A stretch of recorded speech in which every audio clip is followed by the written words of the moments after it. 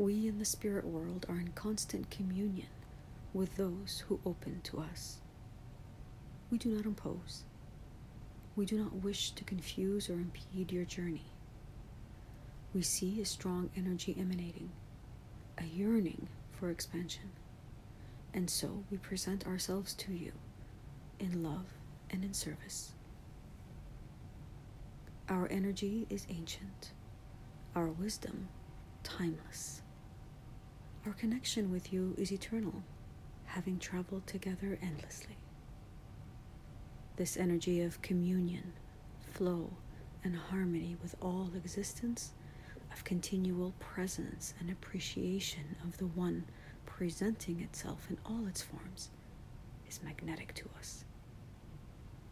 This state emits an energy which draws us to you. The more in flow and appreciation that you are, the more we present ourselves in support of you, to encourage such energy, to thin the veil between our worlds.